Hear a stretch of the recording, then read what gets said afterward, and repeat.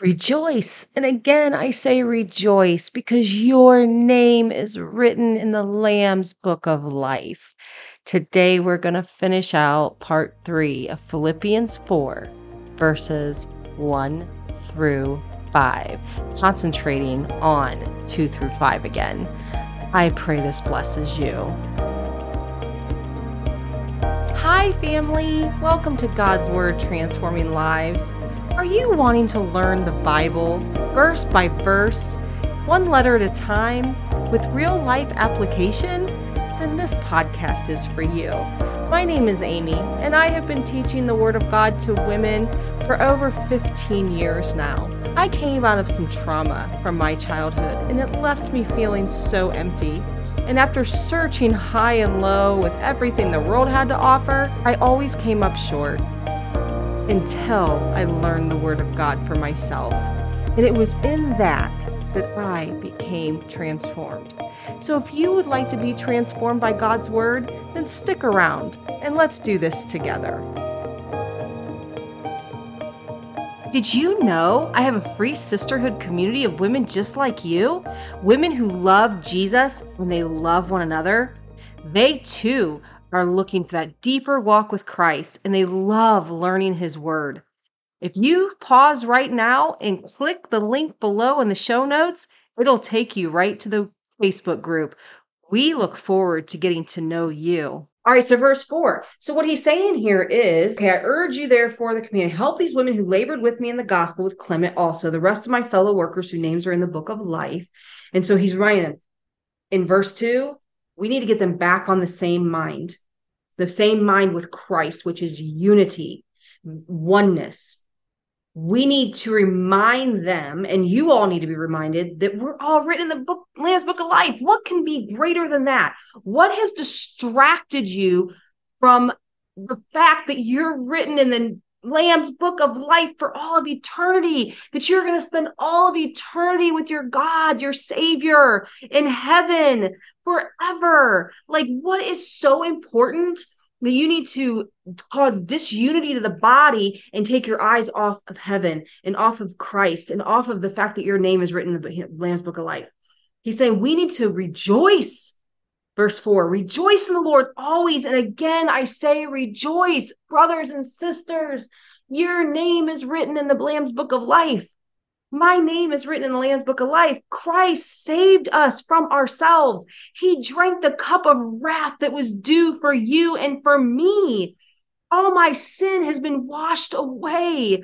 All the stuff that I did in my past, even the things I did yesterday, the things I've done today, He has taken at the cross for me.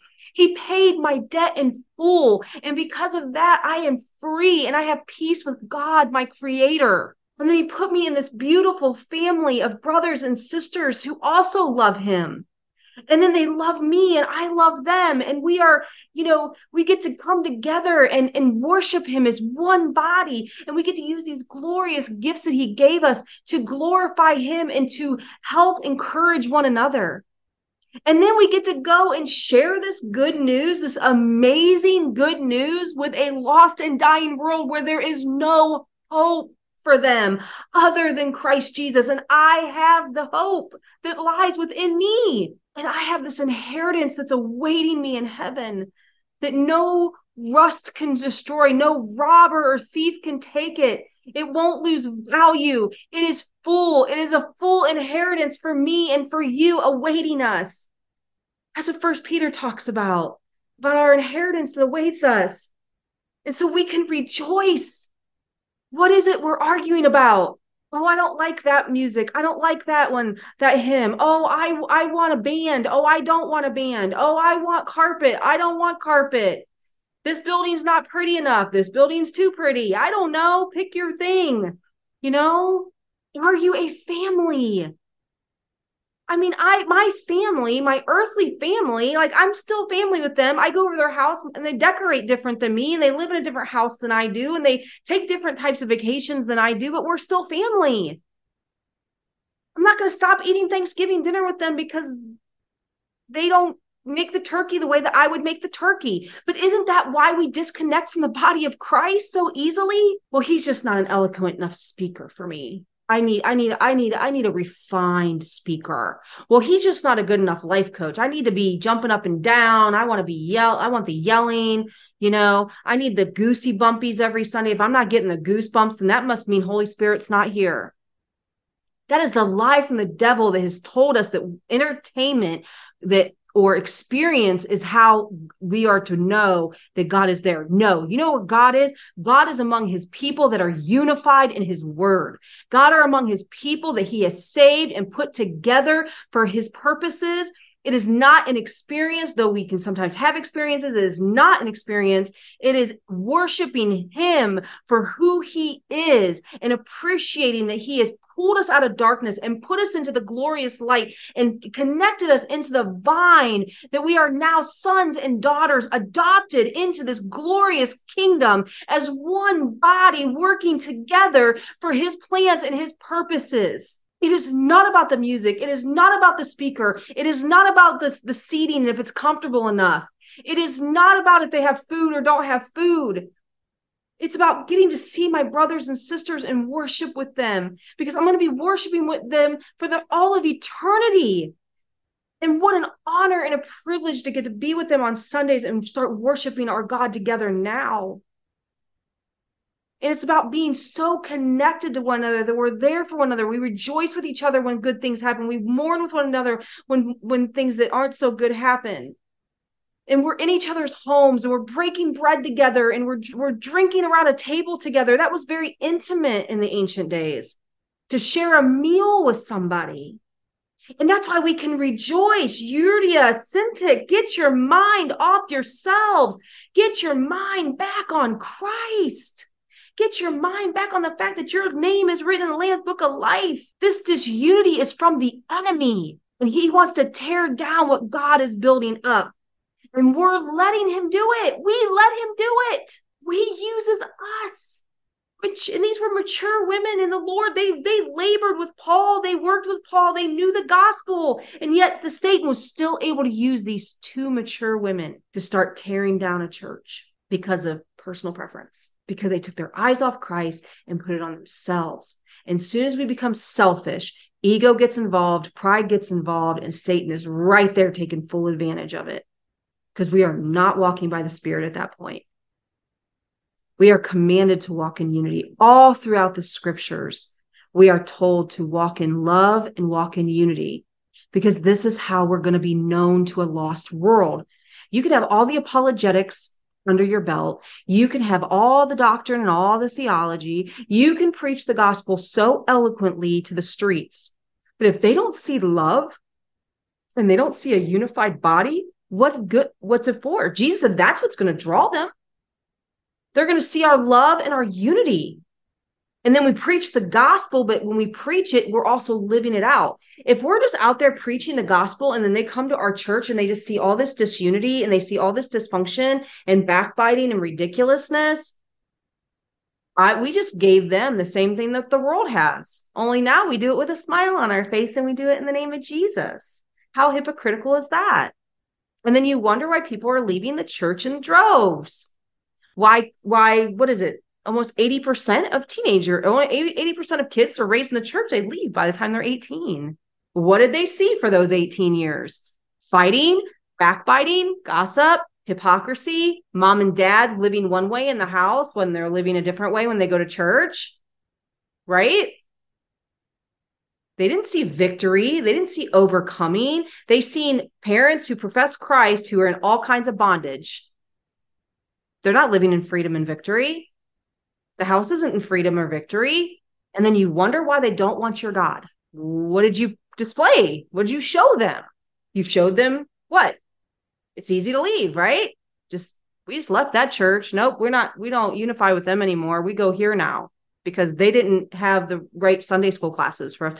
They didn't have a good youth program. They didn't have a good singles program. They didn't have a good eloquent speaker behind the pulpit. Whatever. How about we put our minds back on the fact that our names are written in the book of life, that God in his sovereignty chose his sons and daughters and then put them together in a local community to be together and to stay together, to bring him glory, to love one another. It is hard, you guys. Doing life with people is hard. Personalities are different. We're all going through the sanctification walk. We all have moments where we mess up or things we're still learning and growing, but that's where we come together. Love covers a multitude of sins. That's Peter.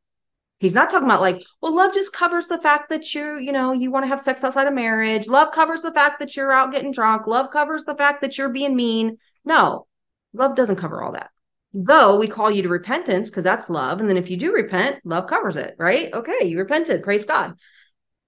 Love covers those personality differences and the preferences and the things that maybe this one need over here isn't getting met. Okay, well, can I maybe become the person in charge of those needs? Like, I really don't think, I really wish that our youth program was a lot stronger. I wish we had, I wish our youth got together more. Okay, well, do you want to head that up?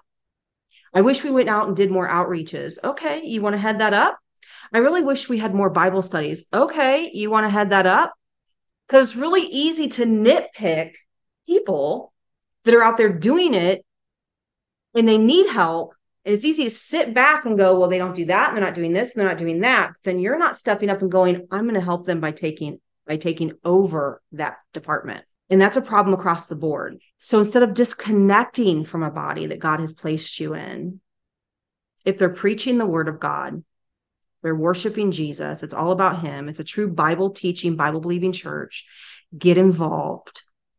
And guess what? That's when your fruit's going to be pressed the hardest, is when you get involved. Because it's really, really easy to show up to church on Sunday, sit down in a pew, let everybody feed you, give them some money, and then walk out. That is so easy, you guys. That's why most do it. That's that's why like 80% of professing Christians just show up to church on Sunday. If they even show up to church on Sunday, put in their money, they pay for entertainment, right? You're giving your 10%, you're paying to be entertained. You're paying to get a good message and you're paying to hear some good music. It's like going to a concert, right? Or going to a social club. And then you might have some programs within that. Your children get babysat for an hour and a half. Your youth are going to get entertained for an hour, But what are you doing? What are you doing with the gifts that you have? We're all one body. Read 1 Corinthians chapter 12, we are supposed to be working together as one body. It's not supposed to be one man or a handful of people leading and doing all the work. That was never God's design. One body, one community, one family, sticking together, working out our differences, fighting for unity, fighting for love, for the name of Jesus Christ, so that his name will not be put to shame. And that's why we can rejoice. And that's what he's telling Eurodia and Cynthia to get their mind back on. Get your mind back on Christ. Get your mind back on what matters, your salvation. There's a lot at risk here. Rejoice, you guys. It says, let your gentleness, verse 5, let your gentleness be known to all men. The Lord is at hand. See, when we're bickering and we're arguing and we're tearing each other down, that's not gentle. That's not gracious. It's not kind. Those are the works of flesh. And he's saying our gentleness should be known to all men. They should see that love and that humility. And within that, they see meekness and they see kindness and generosity. What are we generous of? Forgiveness, grace, mercy. I am so sorry that I got in my feels and it caused division. Repent. Because if you did that and you were any part of that, you need to repent and restore, because God is not pleased at all. His body was tore apart. What he was doing was tore apart. Now, will he work through that? And there's their grace and mercy? Yes. Have we all been a part of that? Yes. We need to repent, learn from it, and go, okay, what can I do to make it better? What can I do to make changes in this area? And so, because we want to be known by our gentleness, known by our humility, known by our meekness. Why? Because the Lord's at hand, guys. He's at hand. Now, a couple of different things. They think maybe Paul could have meant, that the Lord's coming soon. He's coming. He's going to come, and you better be found as a blessed servant, right? Talks about that in Luke, that parable where it's like, what will you be found doing when Jesus returns? Like, will you be found causing division? Will you be found outside of the body of Christ or that you left a body that you were supposed to be a part of because you didn't want to submit, you didn't want to do, you didn't like what A, B, and C. They were teaching the word. They were your brothers and sisters. They weren't doing anything out of order, but you just didn't like something, so you just left. Okay, well, I hope God doesn't find you in that state. It's not a good state to be found in. Or you can be found doing his work, being about your Father's business, fighting for love, fighting for unity, fighting for gentleness and meekness, and building his kingdom together. Is that what you're being found doing? Could be that. It also could be the Lord is at hand, as far as like when we are together corporately, the Lord is with us. He's not only inside of us, but his very presence is among us. He's among his body. He's omniscient. He's omnipresent. He is right there with us when we are together, as we are worshiping him, as we are taking communion, as we are reading out his word, and his word is speaking to us. That's why it's so important that we just let the word be what's preached. I love. Now, expository preaching can mean one of two things, either line by line through one book at a time. That is true. There's also bringing in a lot of scriptures to one topic. That can be expository too. It's not 3 or 4 verses and then 45 minutes about this guy and all the great things he's done. And that's not expository teaching at all. What we want is the word of God. You want to be so heavy on the word coming up because God spoke. This is alive and active. God already spoke. He put everything here we needed to hear. And so you want this open on Sunday mornings, and you want it just being poured out. What is God saying? What has he already said? What's he bringing forth from the word? Because that's what's alive and active. This is what will never return void. My words, my book, my things will return void. Okay, that's not scripture, right? Might be truth, might have some good things. I might have some great things to tell you. I might have some funny stories, but that is not what's going to enrich and transform your life. The word of God is. And so let us remember that the Lord is at hand. And so when the enemy comes in and is trying to get you to disunify with your brothers and sisters, trying to get you upset with your brothers and sisters, trying to get you upset with your pastor or leaders, I'm not saying you might not have legitimate reasons to be concerned about things. Just sit down and talk to them. Go one-on-one. Love them enough, respect them enough to say, hey, because 9 times out of 10, it's the enemy putting stuff in your head that's not even truth. It's not even the story at all. And if we just sat down and talked with one another, we could work out 99.9% of the problems that cause you to leave a biblical church. And so, remember, guys, that the Lord is at hand. Your name is written in the Lamb's Book of Life. If you are walking in disunity right now, if you have anything against your brother or sister, please lay your gifts at the altar and go and reconcile with them. Again, I'm not talking about false teachers. Paul is not talking about false teachers and false teachings or people who follow false teachings and false teachers. If you have warned people and they want to continue to walk in those false teachings and false teachers, there's nothing I can do about that. I'm just going to pray for you. I've tried to correct you. I've tried to bring you out from among that so that you don't fall into that destruction. But if you haven't got eyes to see and ears to hear, there's nothing I can do, because if the word of God is not your final authority, then there's nothing more I can do. I am not Holy Spirit Jr. You are not Holy Spirit Jr. But if these are genuinely your brothers and sisters, and there's just these personality differences, and there's just these things, go and fight for unity with them. Maybe you just can't stand how they laugh. Maybe they're so loud, or maybe she's just too quiet, or maybe, you just don't like how she parents. I don't know. It's under the blood, though. Find your common ground is Jesus Christ. Fight for that. Fight for unity. Because there's a lost and dying world out there that needs to see a true church, needs to see true Christians. They've seen enough of the hypocrisy, the judgmental, ones that say they love you, but then they're so full of hate. They've seen all of that. Let them see genuine Christianity. The one that loves without compromise, but loves. First loves each other. Because I can't love a lost and dying world if I don't love you first. Amen. God bless you guys. Thank you for sticking through the teaching. I pray it blesses you, and I'll see you next time. Family, I hope you enjoyed today's episode. If it has blessed you in any way, would you give me 30 seconds and share it with a friend of yours? One more small little favor, if you would. Head over to whatever podcast source you're listening to this on and give me a 5-star review. That would be so great. It helps get the episodes out there to other people who may be wanting to learn God's Word. Again, don't forget, guys, until next time, it is a crockpot faith, not a microwave. With God's Word, discipleship, and patience, you too will be transformed for His good work. Grace and peace I leave with you until next time.